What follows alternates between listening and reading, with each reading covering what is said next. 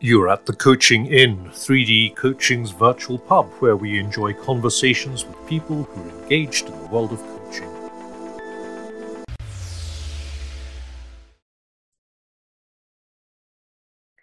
Welcome to this week's episode. I'm Claire Pedrick, and today I'm in conversation with coach Rachel Alvarez-Reyes. Welcome, Rachel.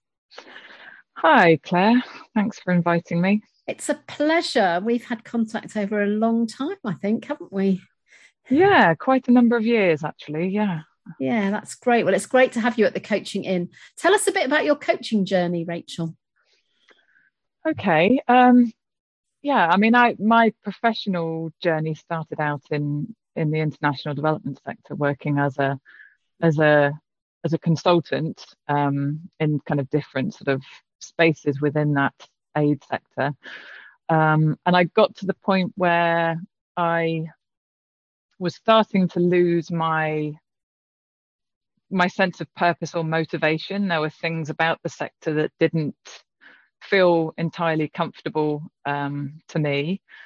And I also started to reflect on how I was starting to be in more sort of leadership roles within the projects I was on, and got exposed to some coaching training quite a few years ago, maybe this is a skill set that I could bring to support me as a consultant.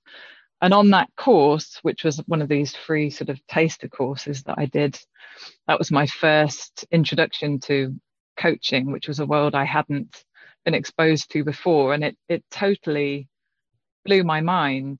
And although I didn't choose to train with that organization, it did set me on the course to sort of look into different training options and start thinking about this as an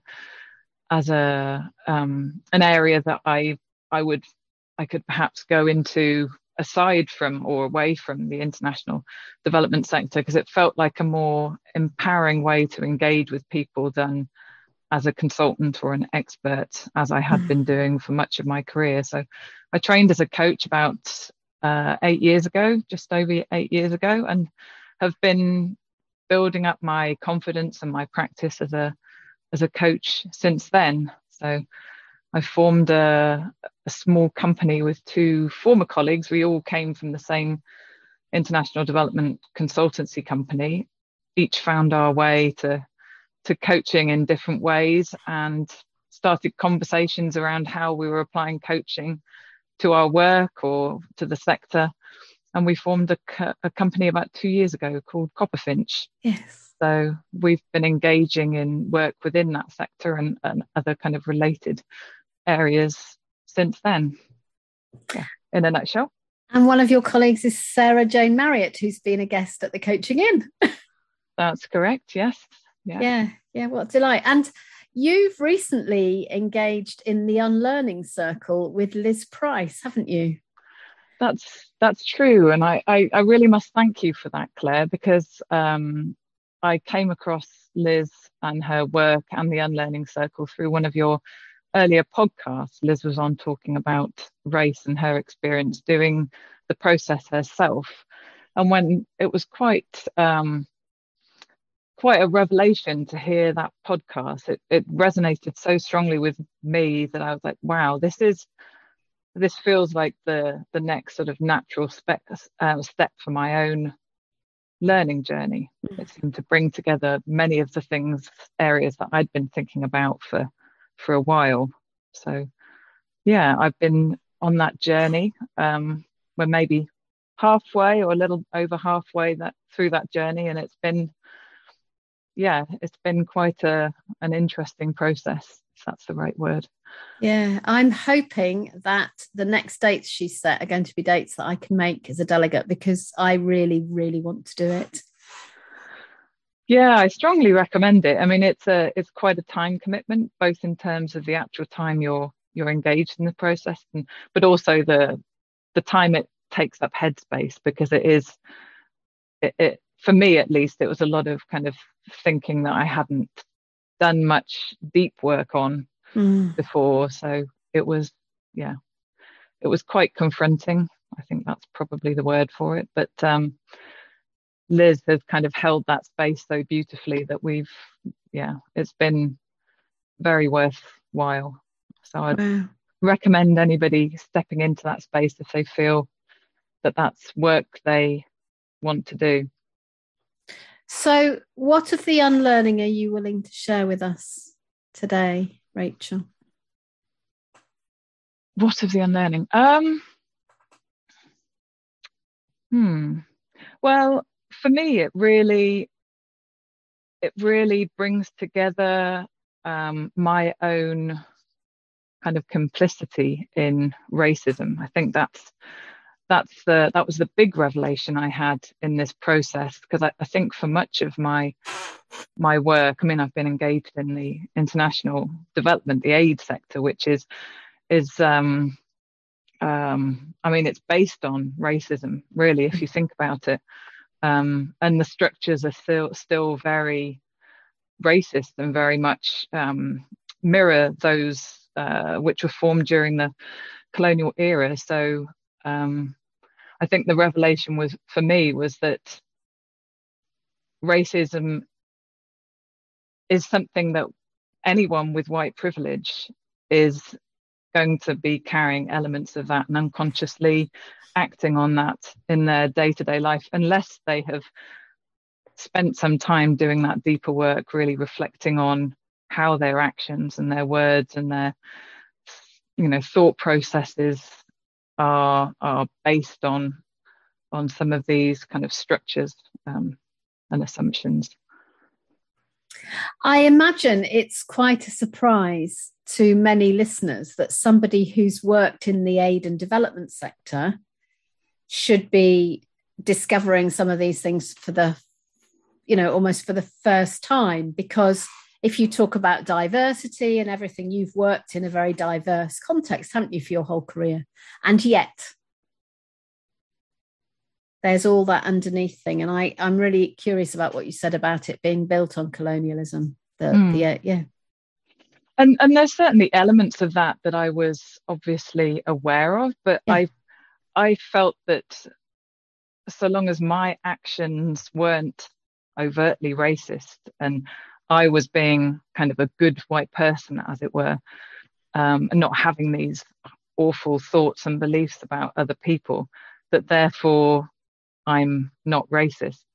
But that's the thing with doing this work, is that you're realizing that there's actually quite a lot that you're carrying along with you, that you're not really acknowledging your privilege, and you're just realizing that actually my initial motivations for going into the sector in the first place, when I studied it at university, international development, and learned about the historical the history behind colonialism and the injustice of that, I felt very moved to be part of something that was trying to right those wrongs. So reading this book, Me and White Supremacy, you really see that's white saviorism in action.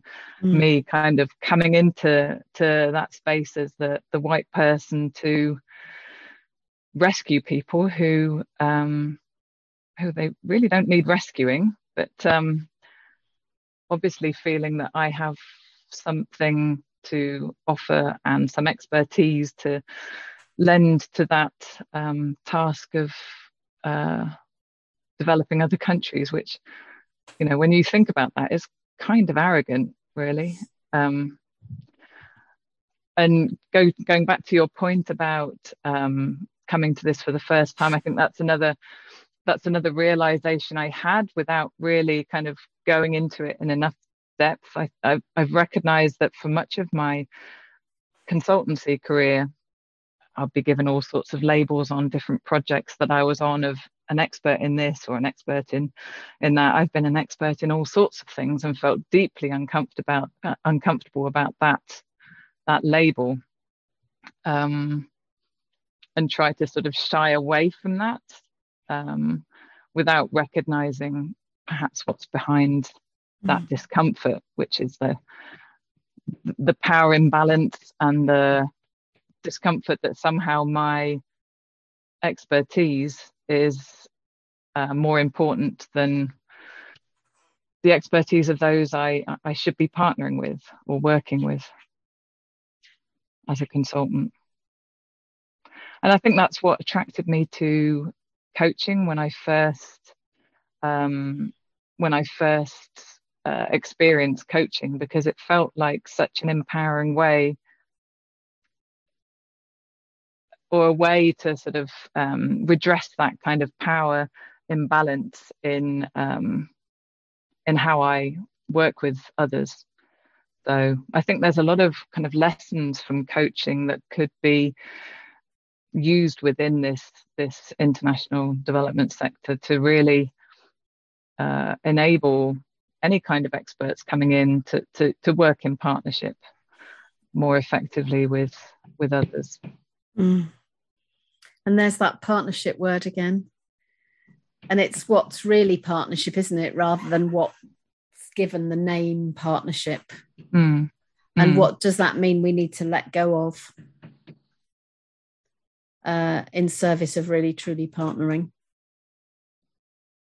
I've been thinking quite a lot this week about status. You know, one of the things I think we have to let go of is status, isn't it? I mean, there's so much stuff that we accidentally carry and accidentally hold. Yeah, exactly. And I don't know, what that makes me think of is kind of our privilege as well. That's something that we're carrying around with us, which we're not always acknowledging or consciously consciously acknowledging. And I was listening to one of your other podcasts with Raggy Kotak. Oh yeah. That was and I scribbled something down from that, which really was like quite a light bulb moment for me, kind of on this privilege area of privilege, because she made a point about that she's not against privilege. You know, we've all got privilege in different ways, intersectional kind of privilege, but it's what you do with your privilege and how you create space where your privilege is used to support those around you. And that was such a powerful statement, I thought.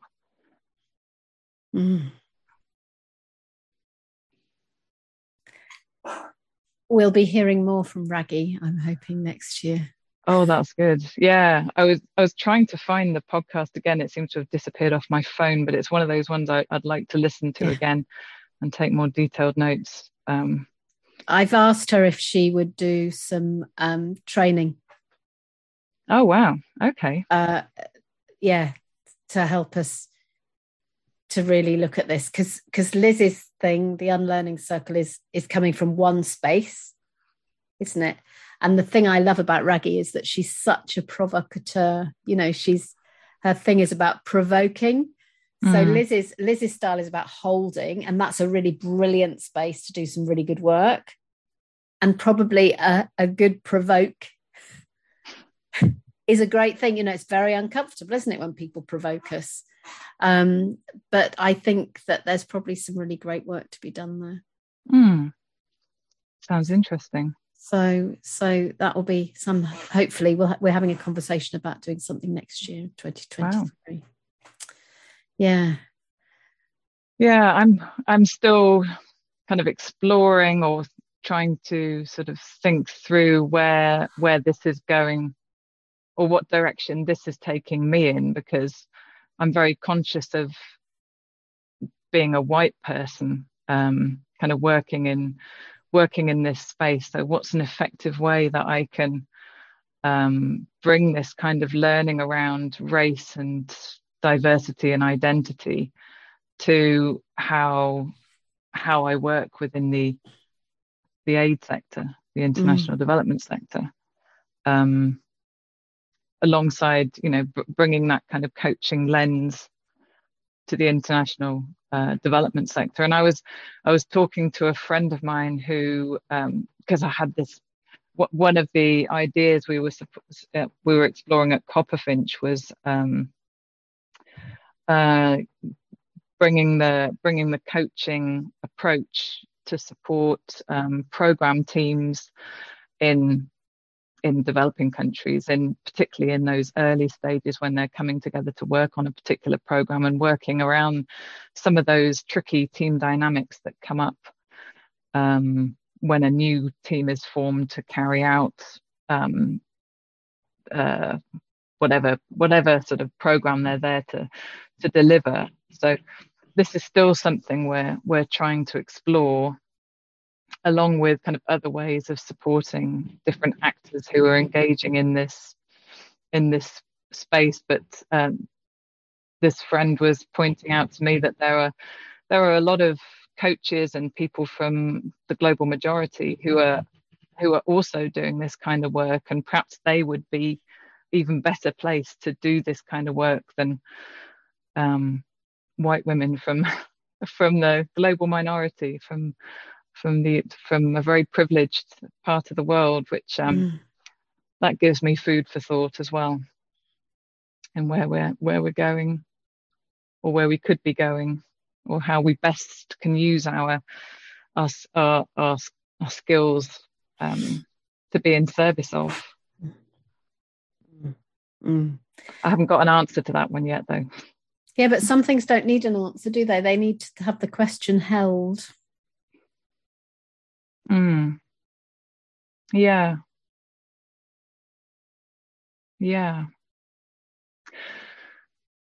And there's lots of narratives going on that I've been following with great interest, which I think speak to this broader question that I've been holding for a while now. So I'm following a number of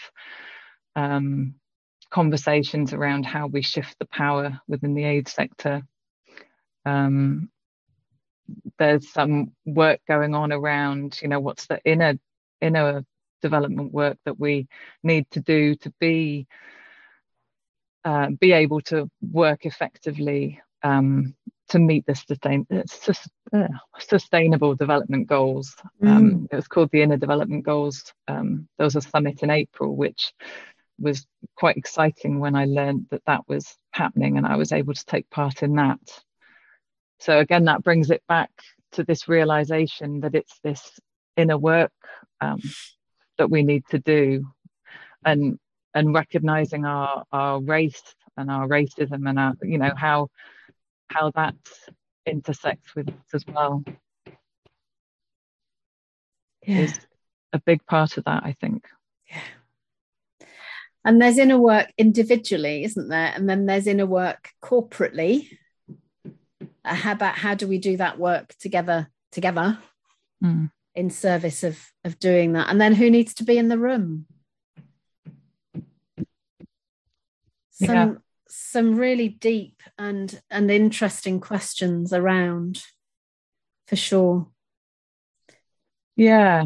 And at the moment, I'm at the stage of that individual inner work, I think, and kind of dipping in sometimes to what does this mean organizationally, as Copperfinch, and how we work. So it's a journey. Yeah, and how do you hold the tension of wanting to build a business with actually wanting to build a business that has integrity, and might mean that you give away half your work because it's best done by somebody else? Yeah. And that's exactly. That's an interesting one, isn't it? Yeah, I think it's finding that place where we can bring most value, I think, and where it's better done by someone else. I mean, perhaps the role we need to play in this kind of bigger field is somewhere else, or something different, or in partnership with someone who can bring the perspective, the lived experience of those from the global majority. I don't know. We're involved at the moment in a really exciting piece of work that's using minority people from one country to deliver work to empower a different kind of minority people in another country. I can't say more than that at the moment. We are going to write some stuff about it, but it's very interesting that there are two places where white privileged people are having to act as an introduction from one from one continent to another continent. Oh. And that's happening in two places, but all we've done really is open the doors and make some introductions and then leave others to do some really brilliant work. So that's happening at the moment. And it'll be really interesting to see, and that's using a coaching style, and it'll be really interesting to see what the outcome of that is. Yeah. But yeah, how do you facilitate and not lead? How do you know when actually you have got some value to add?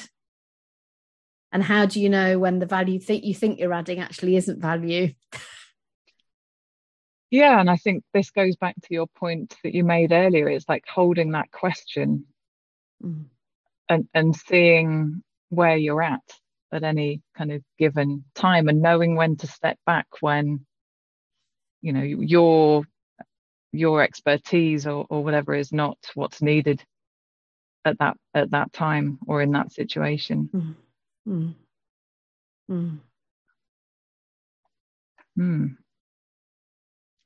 Yeah.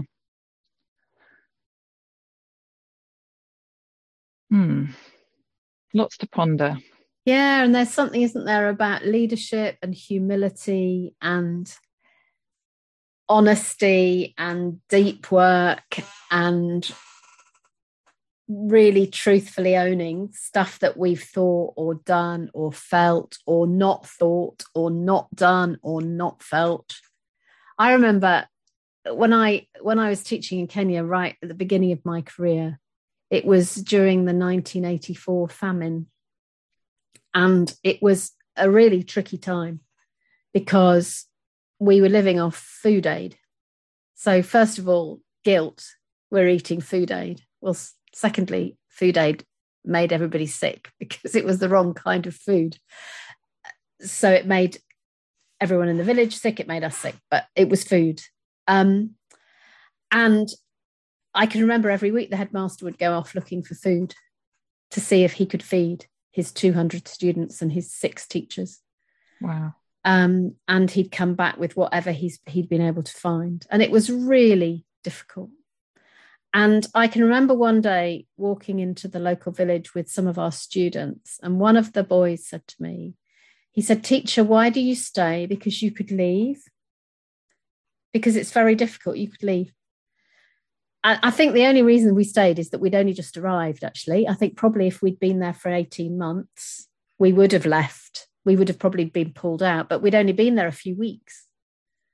And I really thought about that because I thought we chose to stay, and I had a credit card under my bed.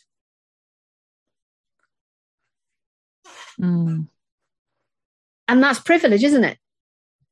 Because you make a choice, but you make a choice knowing that you could go get the credit card under your bed, walk to the tarmac road, get on a bus and get out, get on a plane and come home.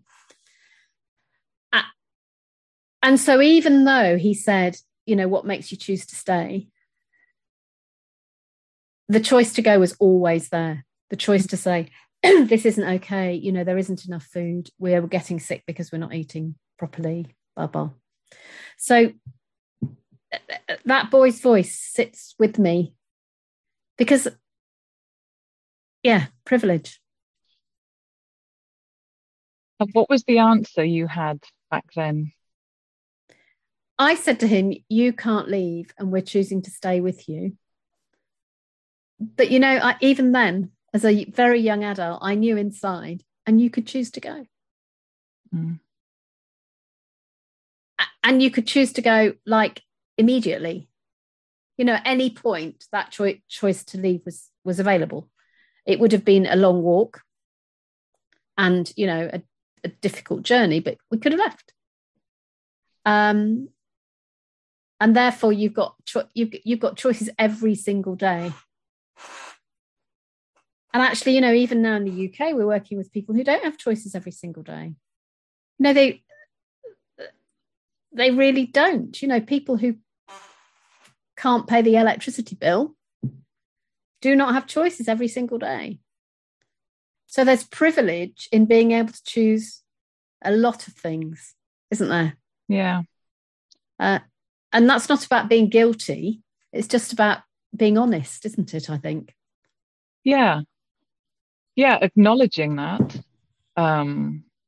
You perhaps feel uncomfortable with that knowledge, but sitting with that and, figuring out, so what do I do with this privilege? How can I use that effectively to support others who aren't in that that kind of privileged position, not in a kind of white savior way. So that's the other thing you have to be mindful of, that you're not being there because it makes you feel good, or you're assuaging some kind of guilt that you may feel, but that it is trying to somehow level the playing field or support those who don't have the same privilege as you.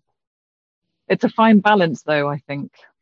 Yeah. In my systemic coaching training, one of the things we talked about was a fair exchange. And I got an email this morning from somebody who said that there's a Ukrainian lady living locally who's a doctor. And she's looking for some cleaning jobs so that she can earn some money and take her child with her to clean. And I thought, we don't need a cleaner. Maybe we should give her some money. And then I thought, but that's not a fair exchange. Because actually fair exchange is fair exchange. And just giving the money to her doesn't enable her to, in the same way, to keep her personal power, which is I work and in exchange I earn money.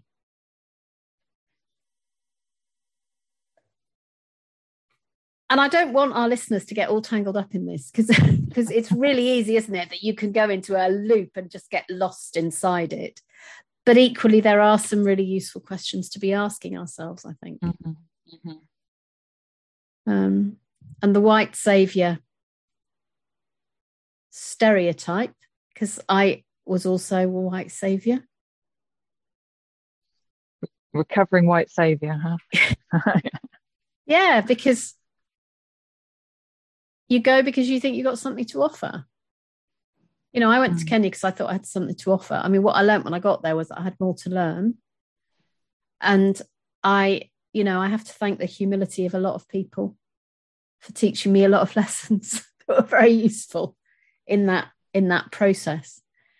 And I've still got a lot to learn. And yeah, we're humans. We want to be helpful. Mm-hmm. There's a part of human nature that wants to be helpful. And actually that also sabotages coaching sometimes, when in the coaching session we want to be helpful and therefore we do too much work, which is the same thing in a different space, isn't it? Yeah, I think so. And I think and then I think that gives the illusion of you being the expert in the room, and also taking some of that power away from the listener or the person you're partnering with. Because we're not sorted people. No, wouldn't that be good? Who work with people who aren't sorted. We're broken people who work with broken people. Yeah, broken people, but broken people who have the capability to find their own solutions, because they're the experts of their own lives. Absolutely. Well, thank you so much, Rachel, for coming and so very honestly sharing some of your unlearning, because I think that somebody will have gone back from a dog walk and re-listened again and written down some of the things that are really useful for them to think about as a result of your being so honest in your sharing. So thank you so much for coming to the Coaching In. You're welcome. Yeah, I mean, what I'm realizing is this is a lifelong journey, so I'm maybe midway along. So let's see where I am at the end of this process. But if there is an end, I'm not sure there is. My colleagues, years ago, a colleague that I worked with called Judith, she used to say it's better to travel hopefully than to arrive. And maybe that's part of this journey. Yeah, I think so. Because we're always going to arrive at somewhere where there's more to learn. Yeah, and isn't that a wonderful thing? Yeah. So, Rachel, how do people get in touch with you if they'd like to talk more about what you do? They can find me on LinkedIn. We also have a website at www.copperfinch.co.uk where you can see me and Sarah Jane and Jo, my two colleagues, whom I work with. And we're sort of on this journey a bit together. That's probably the best way. I'm more active on LinkedIn. So. Okay, brilliant. And I'll put your LinkedIn link in the show notes. Thank you very much. So thank you everybody for listening. Thank you, Rachel, for coming. I'm Claire Pedrick and I've been talking to Rachel Alvarez-Reyes. Bye-bye, everybody. If you've enjoyed what you've heard today, we'd love you to share the podcast with a friend or leave a comment on social media. And if you'd like to become a regular at the Coaching In, you can subscribe on Podbean and all major podcast channels. We look forward to welcoming you next time. You've been listening to The Coaching In, 3D Coaching's virtual pub. For more information, check out 3dcoaching.com.